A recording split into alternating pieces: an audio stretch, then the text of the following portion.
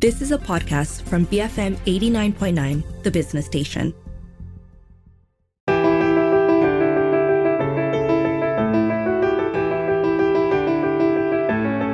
Hello and welcome to Beyond the Ballot Box. I'm Dashran Johan. South Africa, the nation that fought and dismantled apartheid in their backyard, has once again emerged as a country that we should learn from, as they have taken the Zionist state of Israel to court. On the 29th of December, South Africa filed an application instituting proceedings against Israel in front of the International Court of Justice concerning Israel's cruel bombardment of Gaza, Palestine. Since October the 7th, Israel has brutally killed around 20,000 Palestinians, half of whom are children. On top of that, about 1.9 million people have been displaced, which is 85% of the Gazan population. The bombardment and massacre have not stopped. Keeping in mind that the Palestinians have suffered 75 years of ethnic cleansing and illegal occupation by Israel. So just how important are the documents submitted by South Africa to the ICJ? What could be the outcome? Joining me on the show today is Dr. Jinan Bastaki, Associate Professor in Legal Studies at NYU Abu Dhabi. She's an international law scholar who focuses on human rights. Dr. Jinan, welcome to the show. Thank you very much. Thank you for having me. I want to start this conversation by understanding the legal structures at work right now. So what is the International Court of Justice, the ICJ, and how is it different from the International Criminal Court, ICC? Great first question. So in terms of what they are, so they're both permanent international courts, meaning they're not domestic courts, and they both sit in The Hague. That's kind of the extent of their similarities. They differ in a number of ways. So the International Court of Justice is an organ of the United Nations. The UN has 6 principal organs, and it settles disputes of a legal nature between states that are submitted to it. So the ICJ doesn't go around looking for cases, right? States submit a dispute to the court, and the court settles these disputes, and it also issues advisory opinions. The ICC, on the other hand, it was established, it's not a UN court, even though the conference in Rome in 1998 was UN sponsored, but it's not a UN court.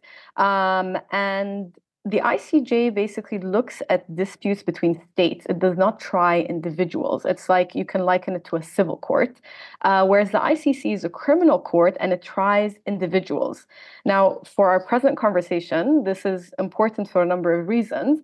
And one of them is that you might have heard this contention that, why is Hamas for not being investigated at the ICJ? Right. So Hamas is not a state. It does not represent a state. And remember that Israel does not recognize Palestine as a state. And so the ICC would be able to investigate individuals who have committed certain category of crimes. The ICJ looks at states only. So the ICJ deals with these disputes where states are concerned and the states have recognized the jurisdiction, and the ICC tries individuals for specific crimes that are enumerated in the Rome Statute. So it's much more limited. The brutal events unfolding in Palestine, now whether it's the bombardment of Gaza by Israel over the past 100 days, the breaking through of Israeli siege by Palestinian resistant groups on October the 7th, or the 75 years of settler colonialism and ethnic cleansing by the State of Israel, do not impact South Africa directly. So why and how are they taking Israel to court? So first, we need to know what South Africa is taking Israel to court for, right? Mm-hmm. So they're specifically taking Israel to court, or they're saying that there is a dispute with Israel over the Genocide Convention, right? And so South Africa and Israel, they're both party to the Genocide Convention, the 1948 Genocide Convention.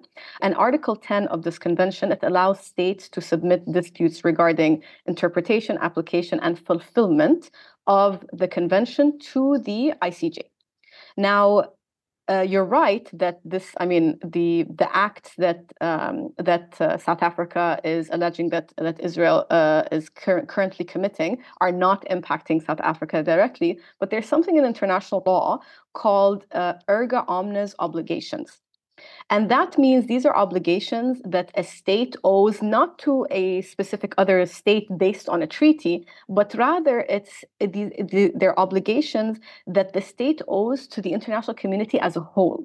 Okay, so it extends. It's not about a bilateral treaty, a multilateral agreement. It's actually, this is owed to the international community. And so, this is why South Africa, seeing that it has the obligation to not only punish acts of genocide, because this is what the Genocide Convention actually requires states to do under Article 1, but also to prevent genocide. So South Africa and all other states actually who are party to the convention, they have a duty to prevent and punish genocide. And so on this basis and on the basis of erga omnes obligations, South Africa is bringing this case to the ICJ. What does international law tell us about what genocide means? So the definition of genocide under the Genocide Convention. So what it tells us is it enumerates certain acts, that these acts can be considered acts of genocide with a certain intention, right?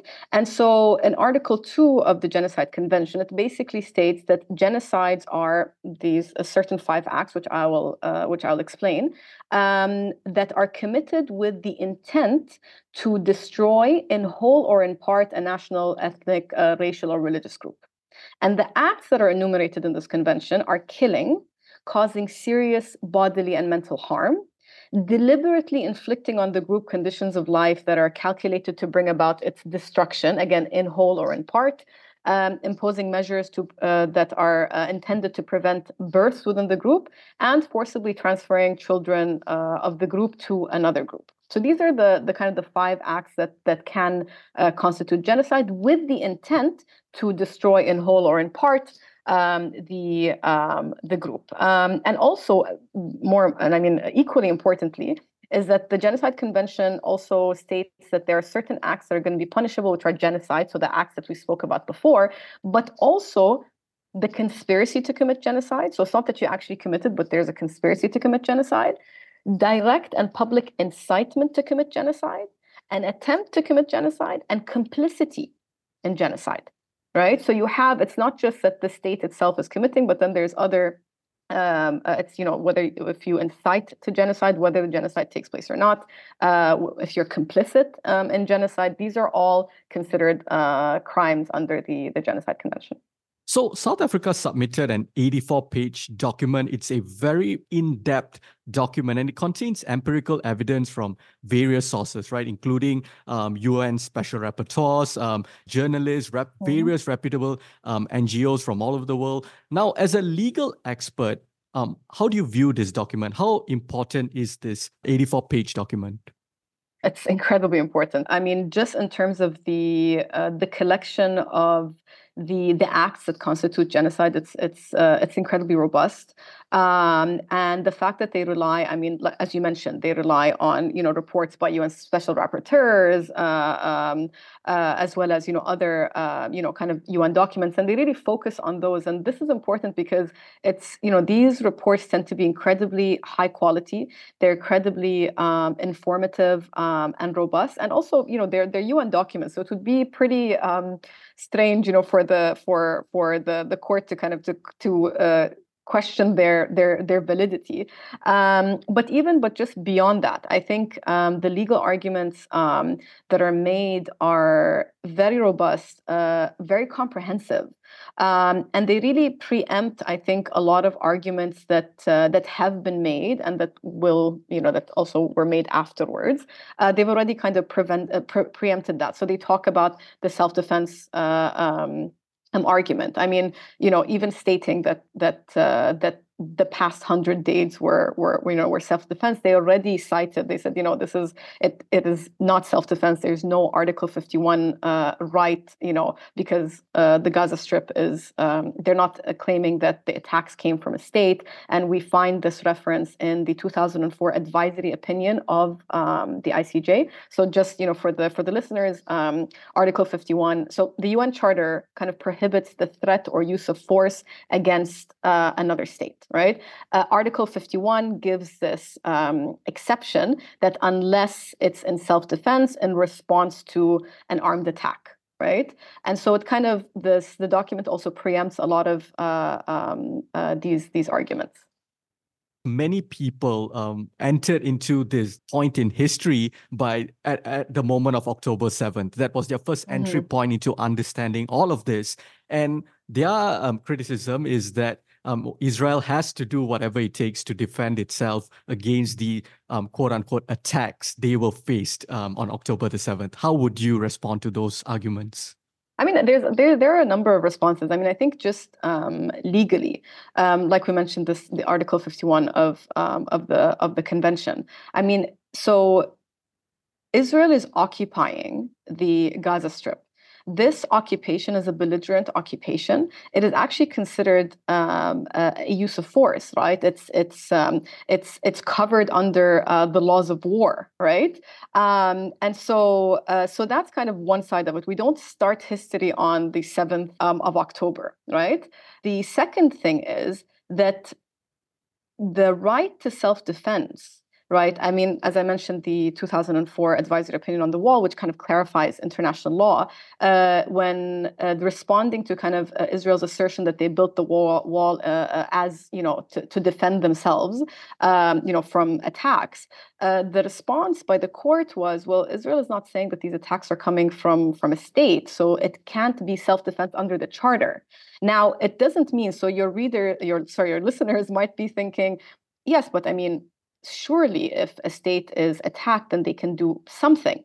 Israel can do something. They can use police force to kind of to repel an attack, right? But they can't do what they're doing. The final point is, even if one would argue, or one would assert that they do have a right to self-defense, even that has rules, right? You can't commit genocide in order to defend your state. There's no, there isn't any circumstance that allows a state to commit genocide and even war crimes or crimes against humanity in self-defense.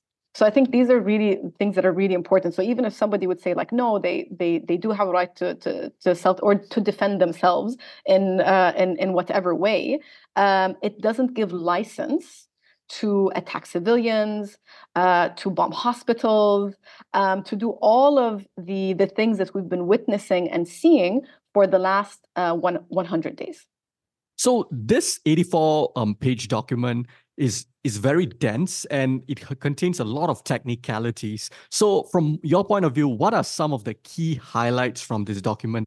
The document contextualizes, I mean, as you mentioned, these attacks, not just as starting from, October 7th, but kind of looking at this longer history.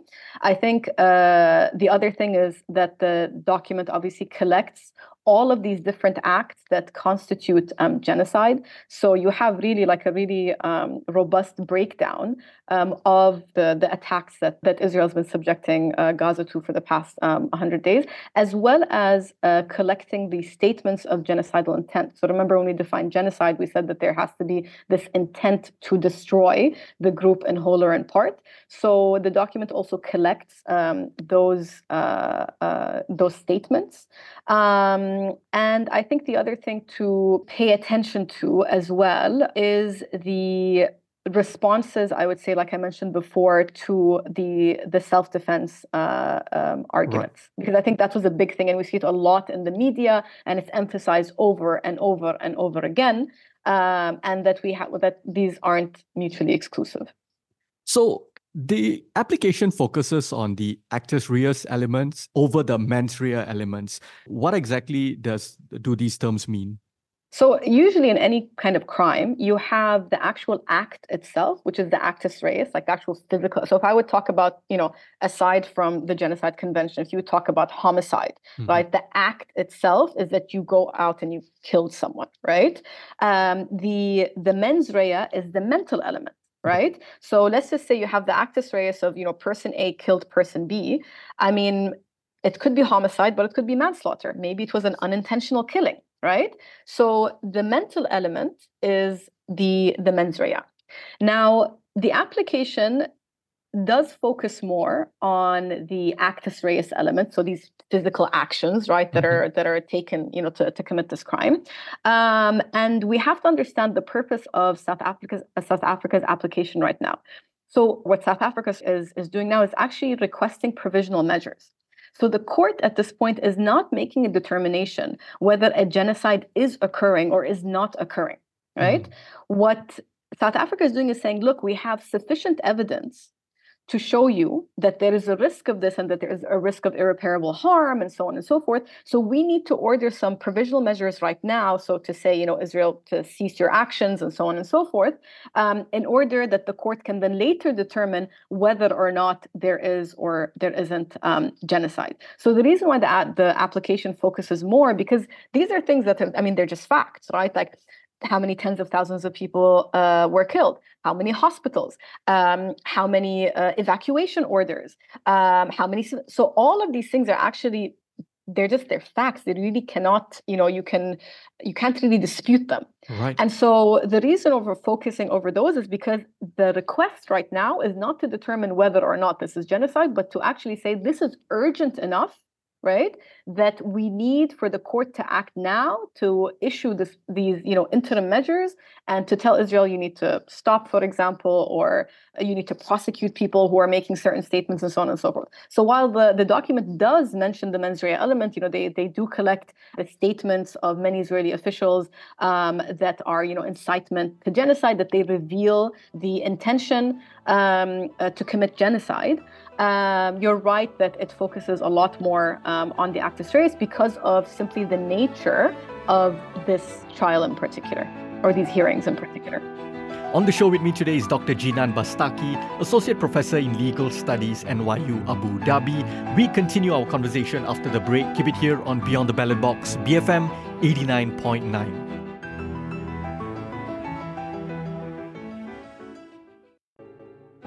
Welcome back to Beyond the Ballot Box. I'm Dr. Johan, and on the show with me, all the way from the Middle East, is Dr. Jinan Bastaki, Associate Professor in Legal Studies at NYU Abu Dhabi. And she's helping me unpack the highly important document submitted by South Africa to the International Court of Justice, as well as the hearings that have happened so far regarding Israel's genocidal attempts or genocide in Palestine. Now, this conversation will also be available on podcast. You can look up Beyond the Ballot Box on Spotify, the BFM app, or wherever you get your podcasts from.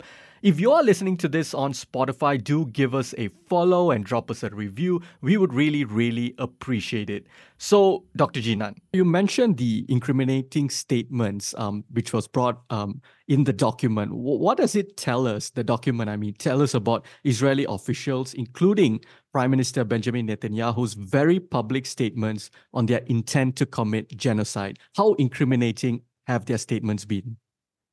Incredibly incriminating. The problem, or quote unquote problem, of the Genocide Convention is that there is this high bar of proving the intent to destroy a group, right? So when we talk about, Bosnia, for example, people refer to it even in layperson's term, the Bosnian genocide. But when the International Criminal Tribunal for the former Yugoslavia, when it looked at obviously the many atrocious crimes that were being committed, it ruled that the Srebrenica massacre, that was a genocide, right? And not the others, because there they could find statements that really revealed this genocidal intent. Right. In the other, there were other massacres, there were sieges, there were all of these really horrific acts taking place, but they weren't legally described as genocide, because it's really hard to prove. Like most officials and most people, the individuals who are committing genocide, they do not incriminate themselves in such a way. What we're finding here is that it's almost unabashed, right? Calling them human animals, saying that there are no civilians in Gaza, saying that, it needs to be made into rubble, invoking, these biblical terms, Amalek, which is, that you're going to destroy every single person. So these things just make it incredibly overt and blatant, which is not the case in other if you, I don't know what you want to call them, conflicts or attacks or bombardments, Right. because it's very hard. Most, again, these individuals, you don't incriminate yourself and say we want to destroy all of these people. The statements might be like, we need to get certain people, we need to ensure that we are, that we get this area, for example. But these statements are incredibly overt and incredibly public, right? These aren't secret statements that you have to uncover and find some documents, some communications between this department and that department. They're incredibly public, so it's incredibly incriminating, actually, and it's quite unique. What does the document reveal about the level of atrocities committed by Israel onto Palestine and Palestinians? Because the media has reported it, including ourselves, but submitting a formal document in court, I think, holds particular significance. Absolutely. I mean, if you look at the document itself, I mean, everybody says it's 84 pages. I think around 60 of those pages are dedicated to detailing. Something like between 50 and 60, right, of those pages are actually dedicated to detailing, right, these crimes. And so what we're seeing here, that you have it all collected in this one place. And again, we have to remember, I just want to reemphasize that this is not the trial that says this is genocide or this is not genocide. This is just provisional measures, right? So this means that in the future, if the case goes forward, that there's going to be even further evidence. So can you imagine that at this stage, we have 50 to 60 pages of detailing specific crimes, right? The numbers of people killed and how they're killed, and the civilian structures that are being destroyed at this stage. So I think it really tells us. It's almost sad that it's only telling us this partial story of the past 100 days. That if this case proceeds, then you're going to have even more evidence that is collected. So I think that's something to keep in mind, that even though it's incredibly detailed and comprehensive and robust, it's for the purpose of requesting these provisional measures, and that means that that's not the end of it. Which, on the one hand, it's quite impressive that the document collects all this information, but on the other hand, it's also incredibly disheartening that this is allowed to happen and to continue to happen. Before we talk about what could happen next, what exactly are South Africa's demands? So South Africa has like a number of demands, and most of them fall under suspending Israel's military operations in Gaza. Right. And so most of their demands kind of fall under that. So basically saying that not only, suspend these military operations, but make sure that that the military or irregular armed units don't take any further steps to further use military operations, as well as desisting from committing acts that are, outlined under the genocide conventions, that they should rescind certain orders, that, these evacuation orders, for example, as well as take or hold to account those individuals that are responsible for either committing or attempting to commit or inciting to genocide, and then also ensuring that Israel actually submits a report detailing all of the measures that they've taken in order to comply with the order, right? And they give a time, like within 1 week of issuing this order. Again, like we're saying, these are just provisional measures. And so it's almost like, we need to stop what's happening now before kind of continuing on with the case itself. And so, so these are South Africa's demands at the moment. So the trial has been going on for a few days now. What have you observed? Are there any important highlights from the trial so far?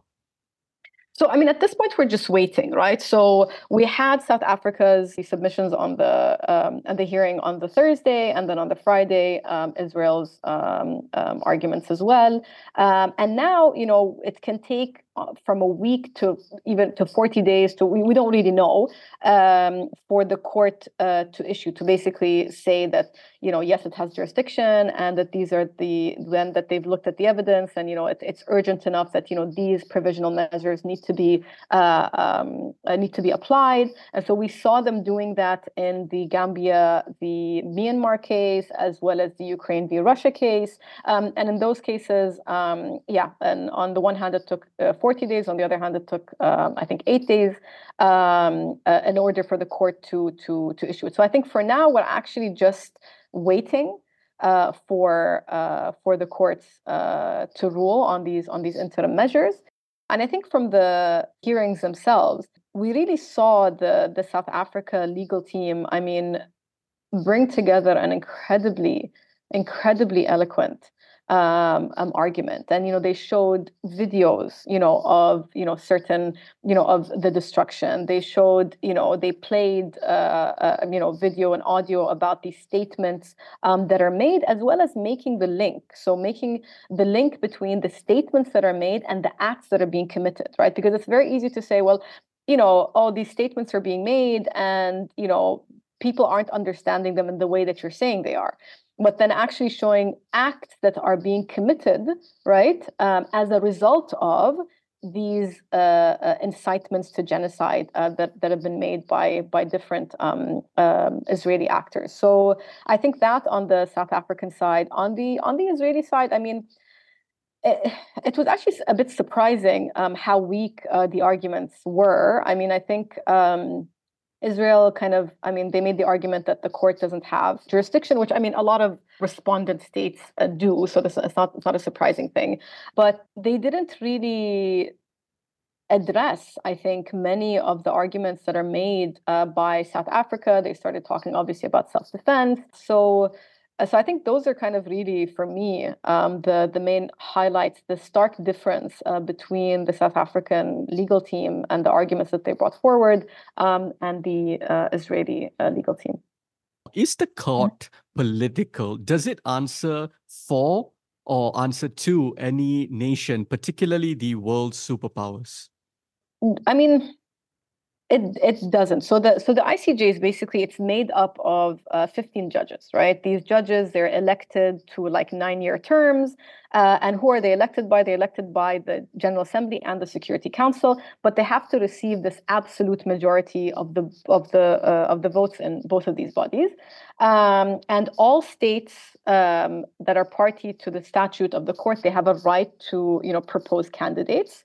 And the court also should not, or may not include more than one national of the same state.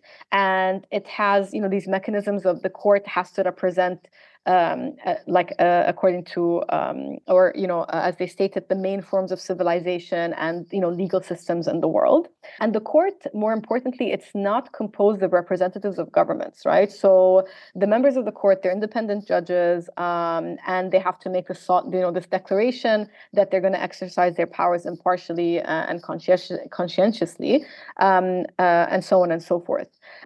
Does it have the potential to be political? Sure. There are certain judges that could just vote in the way of the preferences of the state that they're from. And we do see that sometimes. But I think because there's 15 judges from many different places, it makes it hard for you to get a majority in that way. So the current court, we have judges from the US and Russia and Brazil and Lebanon and Jamaica. So it's an incredibly diverse court.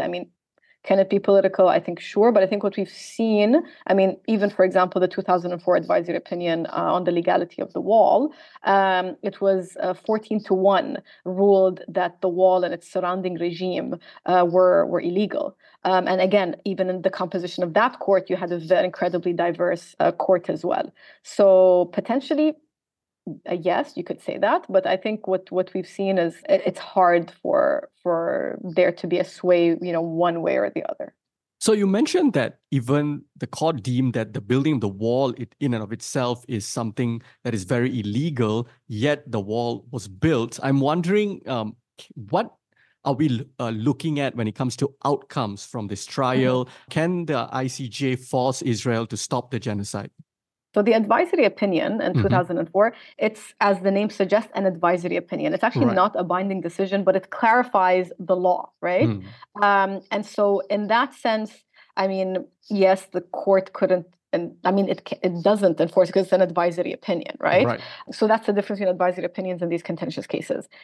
For what we're seeing now after these hearings, so the court could decide to, best case scenario, issue provisional measures. Worst case scenario, not issue provisional measures. In either case, the case still moves forward, right? In terms of provisional measures, again, the ICJ will say Israel needs to do X, Y, Z. And if Israel does not comply, then it places it in violation of the court.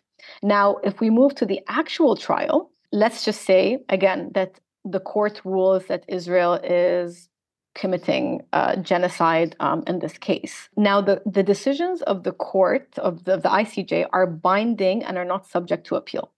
Every member of the United Nations that signs the UN Charter agrees to abide by the decisions of the ICJ.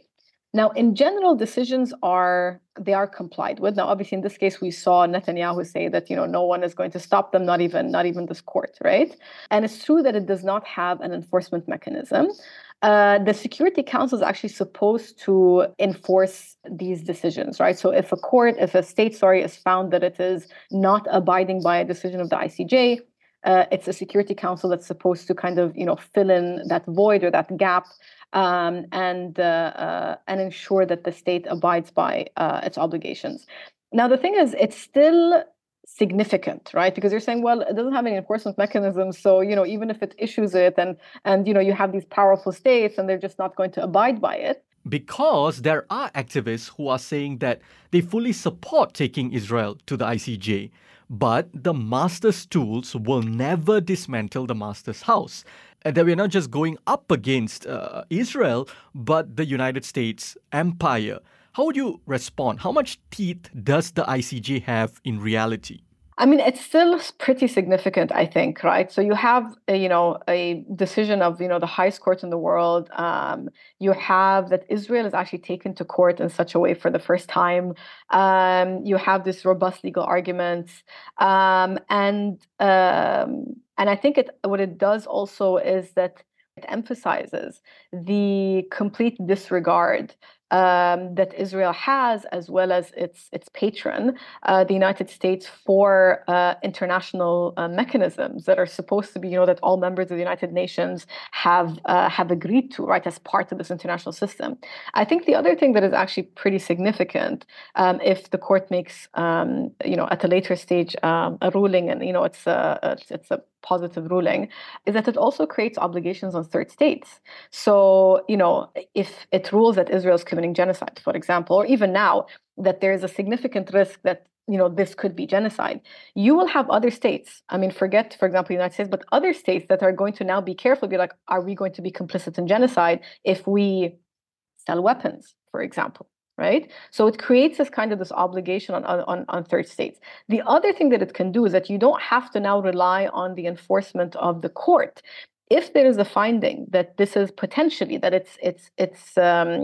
that there's enough evidence to show that there is a risk, of genocide, and let's say at a later stage it's ruled, that it is, the individuals responsible can also be taken to trial in domestic courts under universal jurisdiction. So what is universal jurisdiction? So jurisdiction is usually the main form that a state exercises jurisdictions over its territory, right? So you are in Malaysia, whether you're a Malaysian national or a national of any other country, if a crime is committed on Malaysian soil, who has jurisdiction? Malaysia does.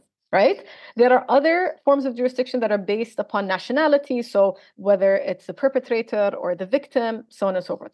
Universal jurisdiction actually has no relation to the identity or the nationality of the perpetrator.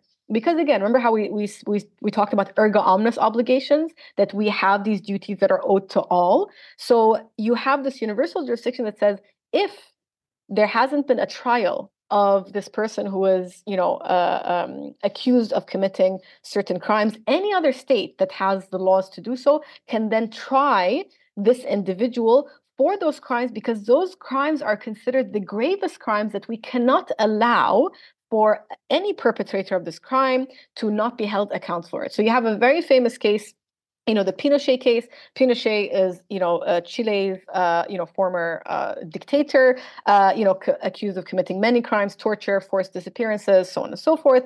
And then, when he stepped down from power, he passed an amnesty law. So that means that Pinochet was not going to be, tried in Chile. And so when he traveled to the United Kingdom, you had a Spanish court issuing an extradition order saying that Pinochet, General Pinochet, is accused of committing these grave international crimes, and we would like the United Kingdom to extradite him to Spain in order for him to stand trial. And I'm not going to go into the details, this is a very kind of fundamental, basic public international law case, but it was seen by the House of Lords that yes, Pinochet can be extradited, right? And so, the Spanish courts, they can try him under universal jurisdiction because the crimes that he was accused of committing are international crimes, and they're of the gravest nature. And so this is another potential outcome of this case, right? So you don't have to just wait for for the court or for powerful states to do something. Now you have kind of license for other states to also to take these matters into their own hands and kind of the legal domain. I think that's a good place to end this conversation. Dr. Jinan, thank you so much for joining me today. Thank you so much for having me. That was Dr. Jinan Bastaki, Associate Professor in Legal Studies at NYU Abu Dhabi. As I mentioned earlier, this conversation will also be available on podcasts. You can look up Beyond the Ballot Box on Spotify, the BFM app, or wherever you get your podcasts from. If you are listening to this on Spotify, do give us a follow and drop us a review. I would really, really appreciate it. I'm Darshan Johan, and this has been Beyond the Ballot Box, BFM 89.9.